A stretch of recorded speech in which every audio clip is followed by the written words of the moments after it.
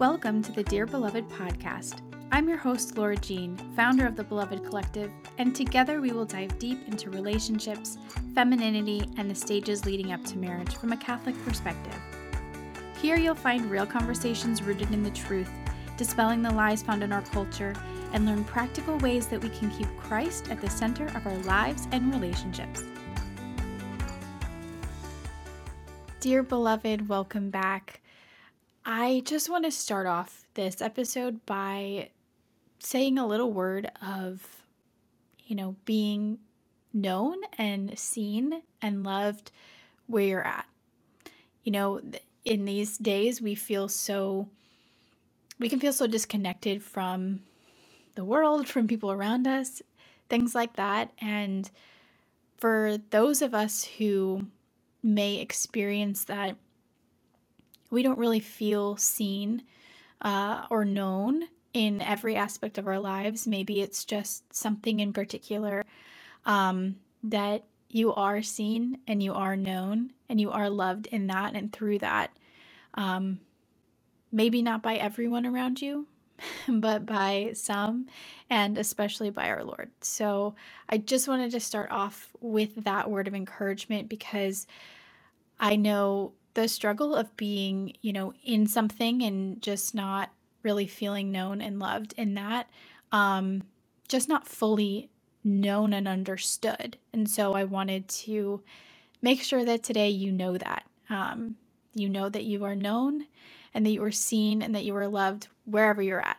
So with that, we're going to dive back into Jennie Allen's book, Find Your People.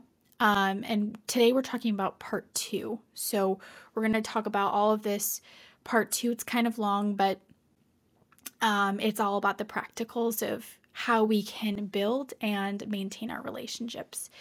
And what I love about this part of the book is that it's showing us exactly how to be in a place to be seen, known, and loved, and also how to see, know, and love others.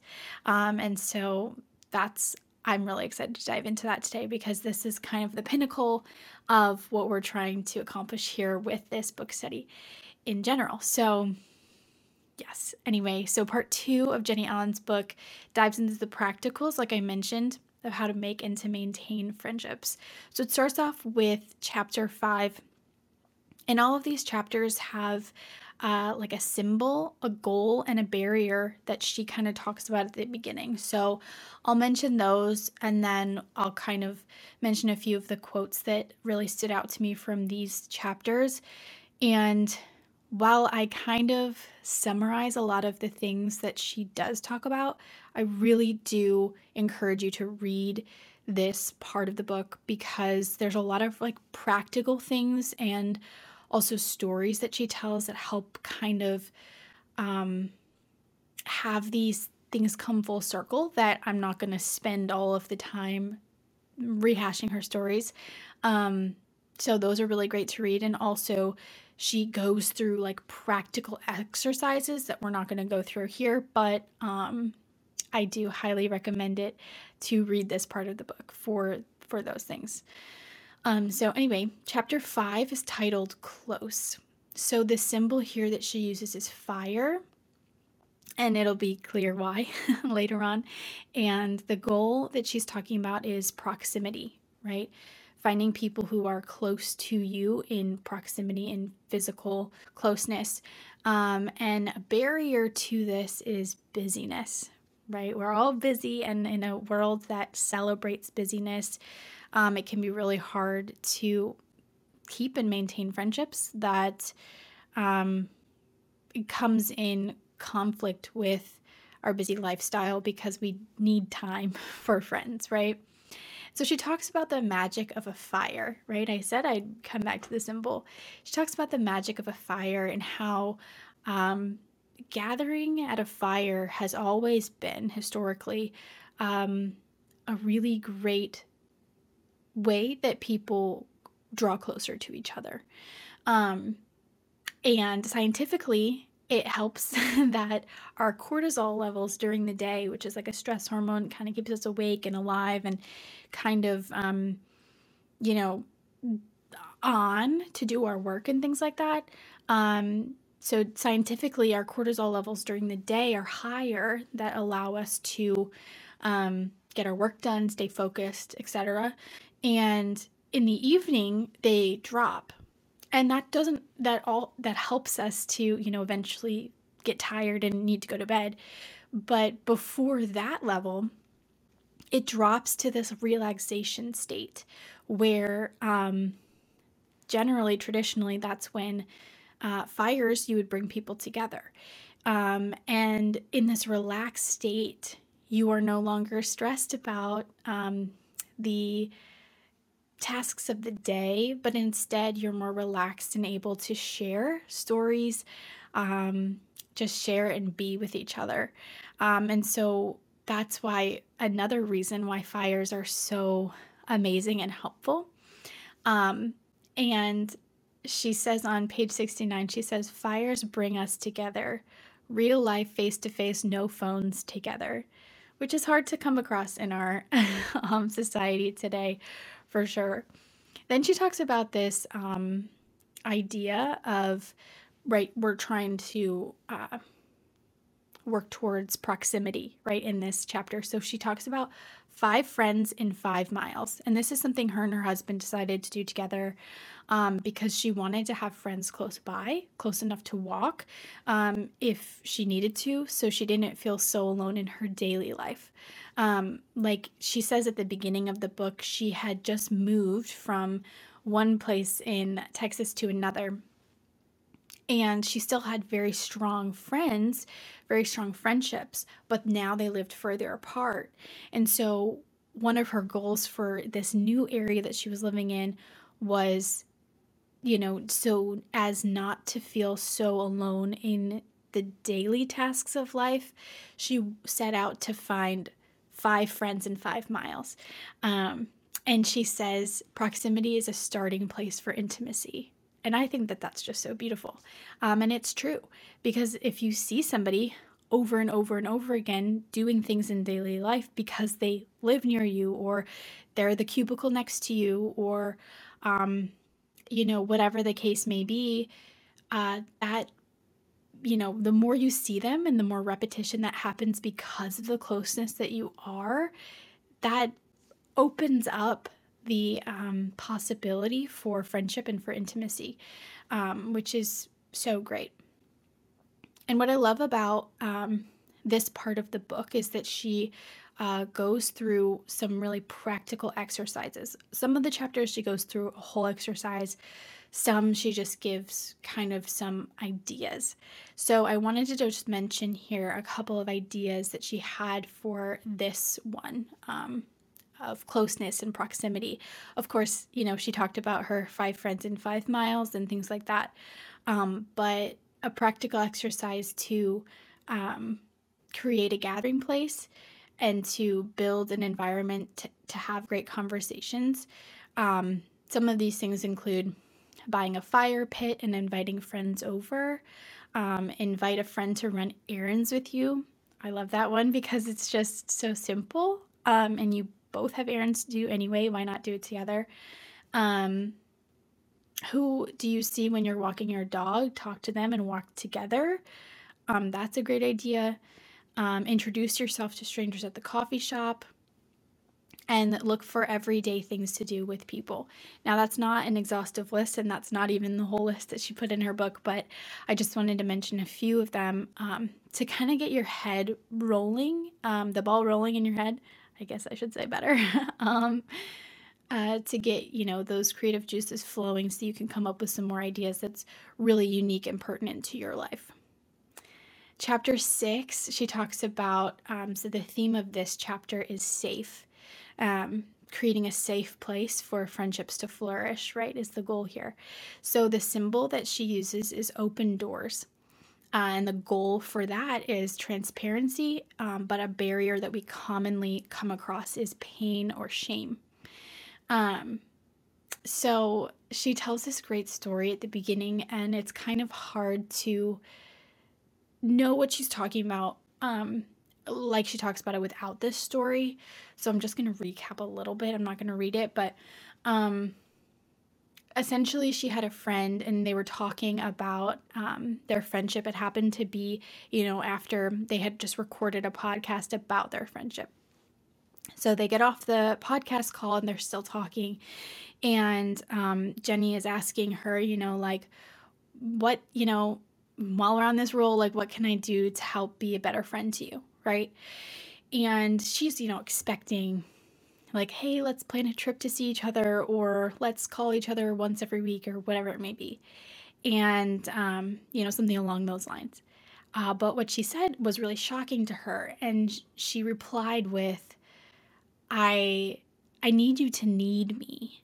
I need to, um, I need you to invite me into these things that you need. And so what she says in the book is that what she needed for me was more of me. And the story continues with how there was kind of some, um, a little bit of like resistance to that, to receiving that. But the fact remains that sometimes what we need from each other is to be needed. Right? For example, like, I know that it's really hard for me to ask for help for something, right? Even if it's like what I need. Like last summer, for example, I broke my leg and I couldn't walk. And it was a very clear, right? I had a very clear outside physical handicap that led me not to be able to walk around a grocery store, right? And things like that. And so I needed very clear help. And even then, when I had this very clear need for help, it was hard to reach out. And so I can imagine how, and I know how much harder it is when we don't have that physical ailment, right? To reach out and say we need help, whether it be something as simple as help me go pick up my groceries, or can you drive me to church, or um, can you make me a meal? Like those are practical, simple things, but it could also look like I need to have a conversation where we can just kind of let it all out. I need somebody to, a shoulder to cry on. I need someone to hype me up for something I'm about to do, right? These things are hard to kind of ask for. And the reality is that it's easier to put up walls, right? It's easier to put up these walls and not let anyone in. And the reason we hide, there's two reasons why we hide. One is because of pain, and vulnerability is kind of that phenomenon of putting yourself out there to the point where you could be hurt. And I always grew up in a very positive, with a very positive idea of vulnerability and how it's very important. And fortunately, I hadn't quite experienced a lot of pain with it, so I was pretty good at being vulnerable. But everyone has been wounded, right? Everyone has pain and has experienced that. And so vulnerability becomes increasingly hard, and we increasingly put up walls around us. And that's just our response to pain. But what she says in the book on page 96, I love this quote. She says, vulnerability is the soil for intimacy, and what waters intimacy is tears. Okay, I love that for a lot of reasons. But vulnerability isn't, as some people, they have a huge aversion to it, right? Of like, oh, heck no, I'm never going to be vulnerable, right? But it's not a weakness. In fact, it's a strength, and it's really important for intimacy. And I love that she uses kind of that analogy of soil and watering to have things flourish. Because have you ever had that experience where, maybe it's not, it's not arguing, but you're having a conversation with a friend and you become very vulnerable and you share something you've been struggling with, or something, and you cry together, right? That is such a beautiful moment. And that can only occur and happen if that vulnerability was first present. And so I just love that quote from her, and I find it to be very true in my life. And just true in general. The other reason why we hide behind walls is because of shame, right? So there's pain and there's shame, and shame is, she has this quote. She says, one of the enemy's favorite lies is the lie of shame because the cost of shame is connection. And I just love that. She takes the time in the book to go back to Adam and Eve and the fall, right, of the first sin. And she talks about how immediately after the fall, Adam and Eve experienced shame. And so shame is one of the devil's very favorite things to do, because what happened after the fall, they experienced shame and then they hid. They built up walls between them and God, but also between each other, right? They started covering themselves, and they started, even from nature, they wanted to hide. And so this experience of shame is straight from the devil. We know that, right? It's also, right, I don't want to get too into it because I know there's a lot on shame and vulnerability and things like that, but one of my favorite ways to look at shame is that it's a boundary experience. And John Paul II talks about this in his Theology of the Body, that shame can really be a great tool for us, because when we start to experience shame, we know, oops, we've gone too far, right? And so I love how he helps us to understand shame as a boundary experience of saying, it's there for our good in the long run. It's not good to feel shame, but if we start to feel shame, we know, hey, wake up, get back on course, kind of thing. Anyway, I could keep going with that, but I'm not going to. And so vulnerability is really important to overcome shame and pain. It's, the pathway to both of those things, but it's also the antidote to both of those things.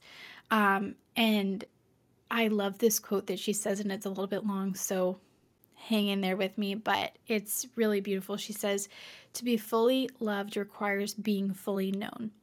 Only when we let down our guards and allow ourselves to be known can we get over ourselves and get on with loving people. Love changes us and changes others. Love takes strangers and makes families. Love heals wounds and empty spaces in us that we never dreamed could be filled.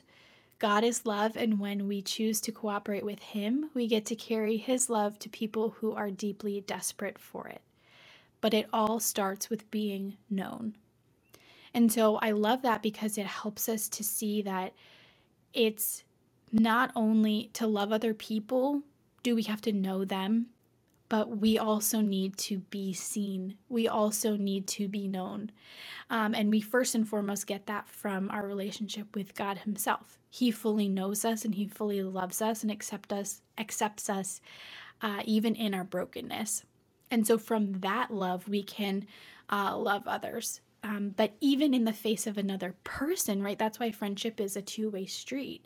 It's a reciprocal relationship, that we may know and love somebody, but if they're not willing to know and love us, it's not really going to go anywhere. And I know we've heard something similar to this, or, people say this a lot, hurt people hurt people.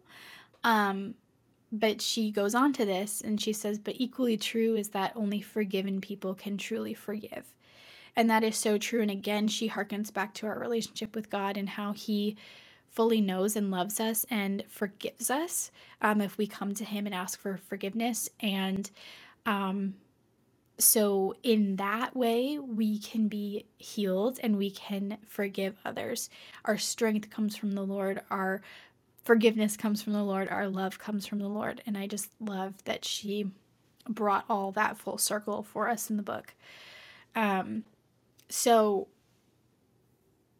how to bring transparency into our lives. There's a lot to this, right? There's a lot of things that we can work on to do this. And she kind of comes up with this, little bit of a disclaimer, right?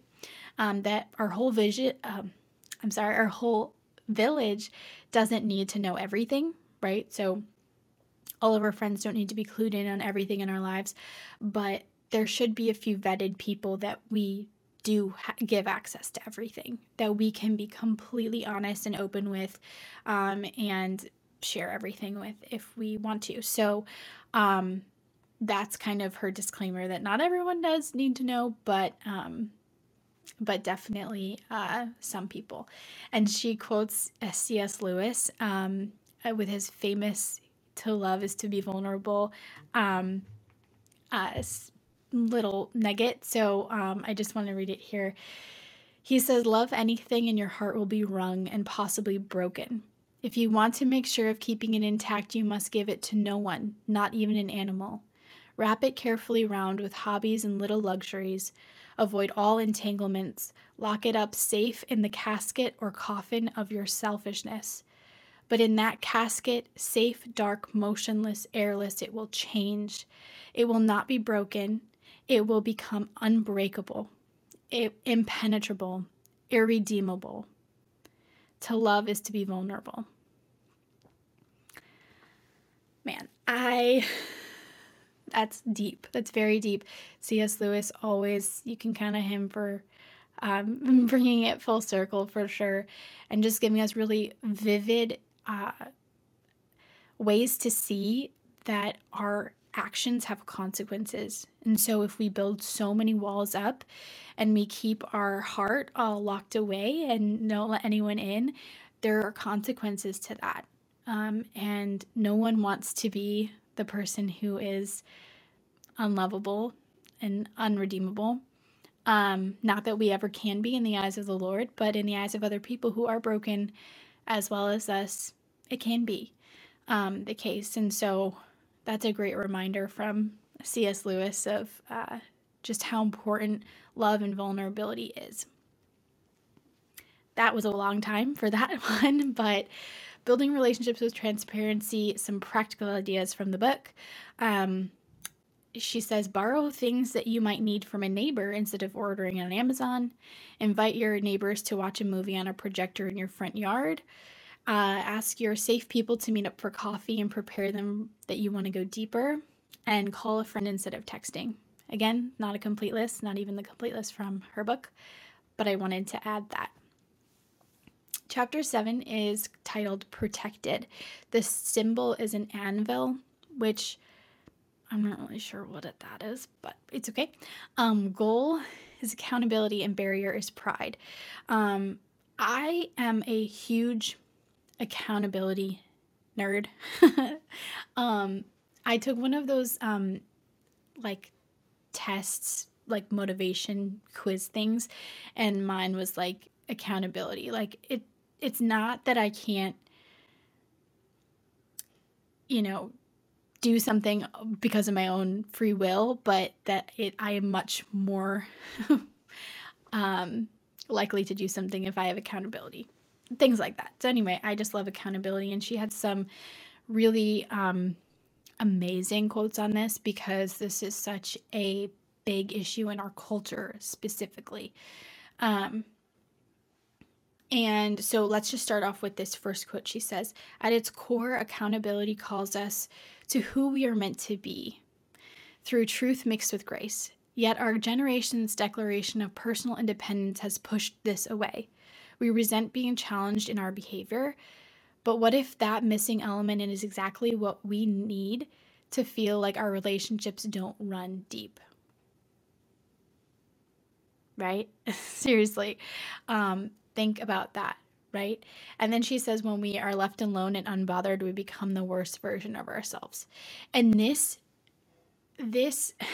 left unchecked kind of mentality has really wreaked havoc on our society. And I have, will always argue this point that, we are called to live a certain way by virtue of how we were created, and by who we were created. We were created in a certain way and to live a certain way.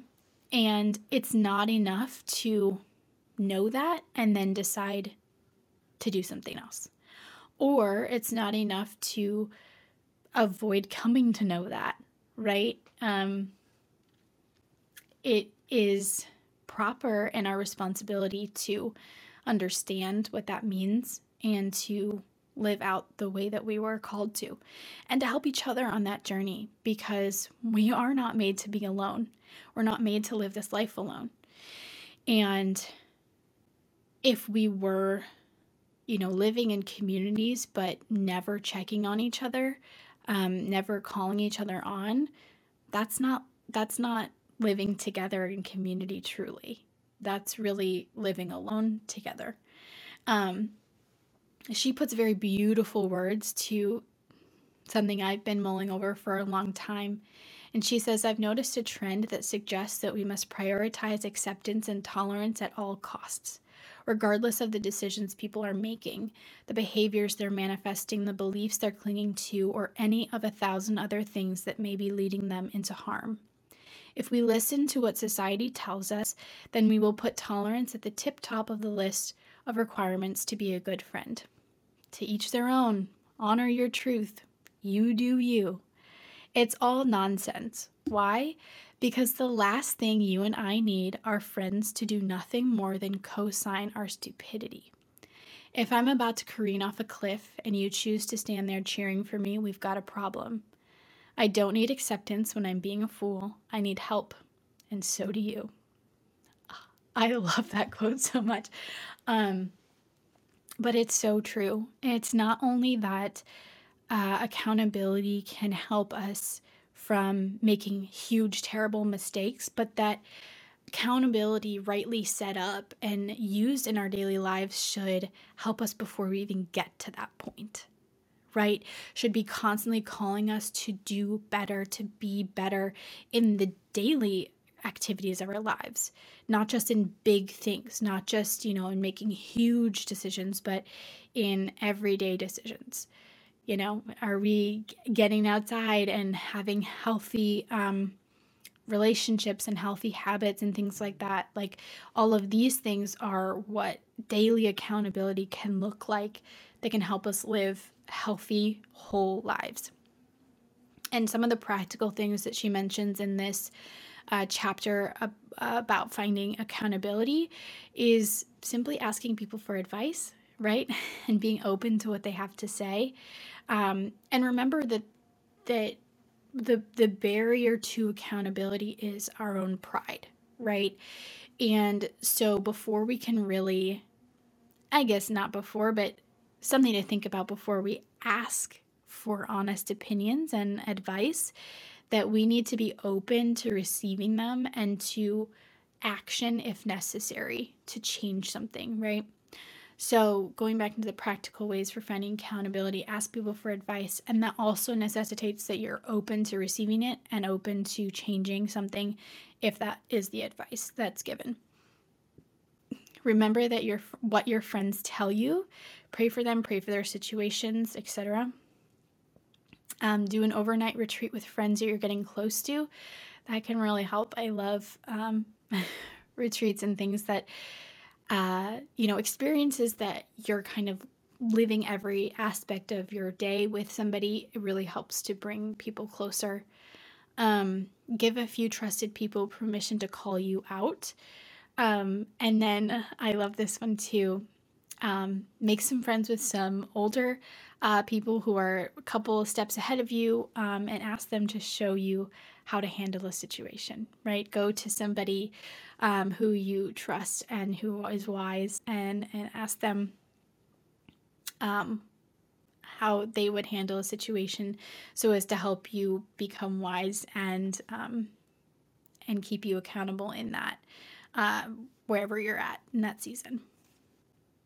Chapter 8 is titled Deep. The symbol is a shovel, right? We're digging to go deep. The goal is to have a shared purpose. This is one of the ways we can go really deep with somebody. It's to live out a purpose or a mission together with them. But the barrier to this is shallow or small talk, right? I hate small talk. I don't know if you do too, but it just seems like in this day and age, that's kind of the norm / the bottom instead of really the opportunity to go deeper. And the ways that we can go deeper is to share in a mission with somebody, to invite them into a mission, to join them on a mission, and there you have something to talk about that goes deeper than small talk. So going deep is oftentimes one of the things that is missing from our lives.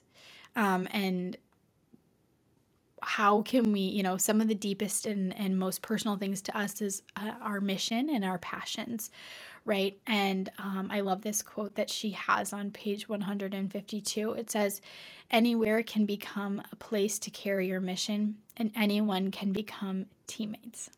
I just love that because you never know who you're going to find who really matches with a passion or has a similar mission as you. And we can so often be so caught up in our own mission or our own passions that we don't stop to look up and look around us and see who else is walking that path with us. But we know from the Gospels that Jesus sent out his disciples 2 by 2. And he always blessed those who would go out with others and share missions with each other. And so I think that's a great thing to work on, to look up and around and see who's walking next to you, right? And see how you can join your missions and passions together. This other quote that she has, it's in this chapter. It's pertinent to what she's talking about. But it's pertinent to everything in this book. And she says, "Friends won't fall from the sky. Friends are always made." And we know that friends don't survive on small talk. Acquaintances barely survive on small talk. So friends, if you want to be friends, move from acquaintance to friends, you need to go deeper. And a lot of times people think, not people think, people do, right? You're talking, you're using small talk to kind of come up with something that is a similar interest, right? Common ground, right? And that usually is something that you're passionate about. It could be, it could not be, right? It could be like, I don't know, you have common ground that you broke your leg. You're both on crutches right now, but that's not really something you're passionate about. But a lot of the things that can be common ground are things that are passionate about, right? So maybe add some of your passions and your missions into some of your small talk discussion topics. Ask somebody what they're passionate about. Ask somebody that, and maybe they'll ask you the same thing, and you can bond over that. Right, that's a really great practical way to move from small talk into a deeper conversation. And I also love this quote that she has on page 154. She says, "Alone, we want to escape or to cope. But in community, we help each other do hard things." And I think that's so beautiful because we, with small talk and people who aren't very deep friends, we're not going to want to help them through their struggle, or you're not going to invite them to help you through your struggle.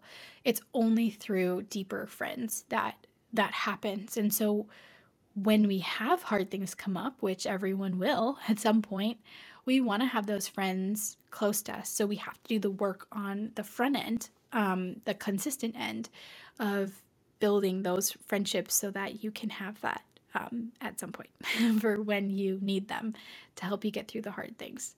So some practical ways to pursue a mission together.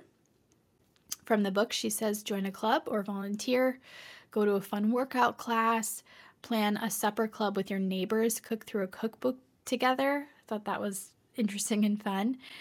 Paint someone's room, clean out a closet, or plant some flowers together. Again, it's not the full list. It's not even the full list from her book, but if you want to learn more, check out chapter 8 in her book. Chapter 9 is entitled Committed. The symbol she uses for this one is a table. The goal is consistency, and the barrier is conflict. So one of the barriers to consistency is in friendship is conflict. We all know that, right? But she has this kind of really cool twist on it, something that I didn't really like, I hadn't really thought about a lot before she mentioned it in her book. But she says conflict is a part of healthy relationships.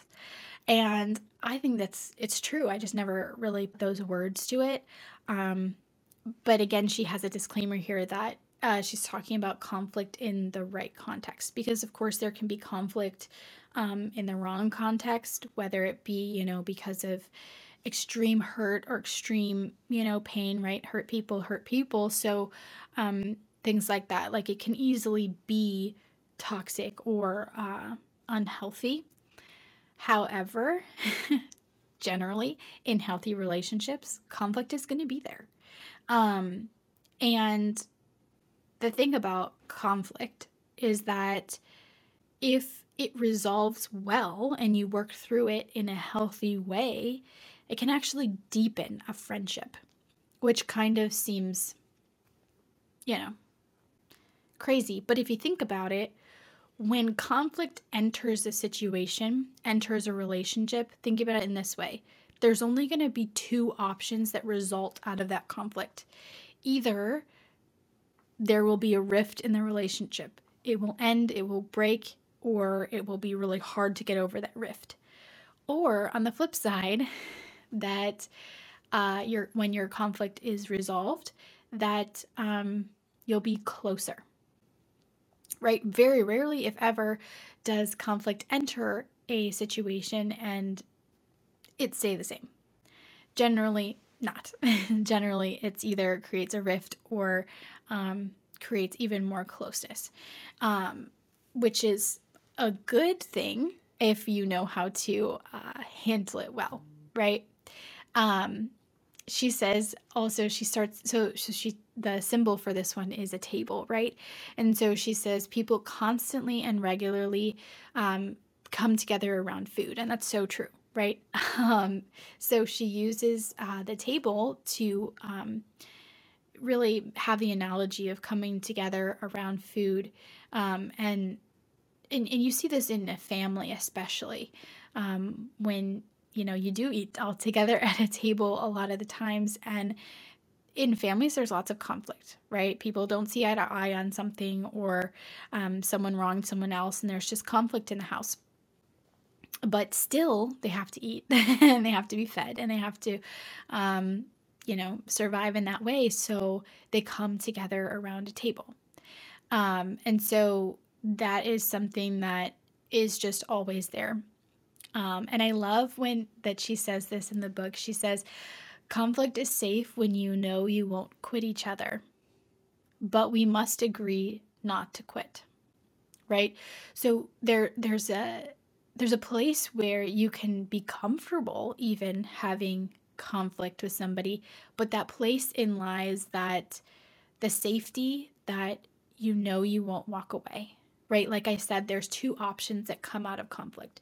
Either that there will be a rift and that the relationship will change dramatically or end, or you'll be closer. And so when you know for certain that you won't quit each other, you won't let that happen, then it will only make you closer. And bringing this full circle with marriage and a relationship in marriage, that when you say those vows and you get married, you are bound to each other for forever, right? And so for certain there is no quitting that relationship. So you can look at that as conflict, because you can't quit each other, that it will only make you closer. So going into conflict with that mentality is super helpful. Super helpful. Because as you know, conflict is not always fun. And there can be a lot of pain and suffering that comes with that. But if we have a really good, clear understanding of how we can come out of it better on the other end, it can help us get through it even better. She has some practical advice here for how to help us live a little bit more open with each other and stay consistent and committed to each other. And so she always says, assume the best, right? And I love that she brings this kind of analogy in. She says, we are satisfied in our relationship with God so that we can be content with people being people. We can let them disappoint us and just let it go. I love that so much because so often if we keep our happiness and our contentedness in the hands of other people, like how they treat us and how, we're driving with them or whatever, it really gives them the permission, I guess, to also hurt you. And so when conflict comes or something is just unsettling, we can, feel really unsettled ourselves. But if we are satisfied in our relationship with God, then we can let people just be people. And we can understand that they are broken as we are. And we can rest in our assuredness in God and allow them to work through it themselves, right? So always assume the best when there's conflict, or if, before even conflict happens, like when there's a situation and you hear something or something like that, always assume the best. The second thing she says is keep short accounts, meaning don't run like a tab of each other's faults, right? Don't keep, a notebook with all these things or even in your head to bring up when something happens or whatever. Just kind of have forgiven and then forget, right? That kind of idea. The third thing she says is be quick to apologize. So she's saying, in these moments of conflict where someone comes to you and says, you hurt me. And she says in that moment to take the responsibility for hurting them, even if you didn't mean to, right? Apologize and even, explain that I didn't mean to, but I still am sorry that it happened. And I'll fix it for next time, right? Because sometimes we do hurt people unintentionally, and we want to not blame them for, feeling hurt for no reason, because there was a reason, even if we didn't mean for it to happen. And the fourth thing she says is aim to be a peacemaker. So, for example, she says if you think someone might be upset at you, right, instead of like gossiping about it or telling somebody like, hey, I think this is weird, pick up your phone and call or text them, right? Just ask if you're okay, right? Simple, easy, don't get other people involved. Just be the peacemaker there. And I love this quote. It's kind of long, but I'm going to read it to you. She says, if you think about it, friendship, all relationships really, is a great inconvenience, at least if we're doing it right. And the inconvenience chosen again and again changes us, wakes us up, makes us laugh and love and hope and dream. Yeah, intertwining my life with other people is inconvenient, but I'll take that kind of trouble again and again over the ease and emptiness of trying it alone. To leave behind our loneliness and enjoy the reward of community, we have to keep showing up, keep being vulnerable, keep coming to the table, be together, work together, and share life together over and over again. Then one day we look up and realize our friendships have grown deep. I love that because it's just showing us the two options, right?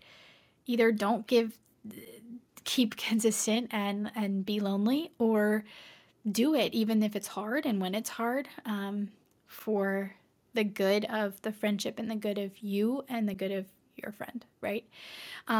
Also in this chapter, there's a little bit of psychological research, and in it she explains that psychological research suggests that it takes about 50 hours logged with somebody to move from acquaintance to a casual friend, and about 90 hours to move from a casual friend to a friend, and more than about 200 hours to qualify as a best friend, right? And then she says about this, she says, I'm convinced a key reason for our loneliness is that we give up too easily. Yes. From that psychological research, it tells us that it takes a long time to make friends, a long time. And if you're spending 90 hours with somebody, you are going to find things that you have conflict with, right? Um, and so we want to avoid the temptation of quitting each other, of saying, nope, this is not worth my time, because the end result of that will be that we're lonely all the time. So friendships take a lot of work, but again, it's so worth it for so many reasons, right? And we went over all of those reasons at the beginning.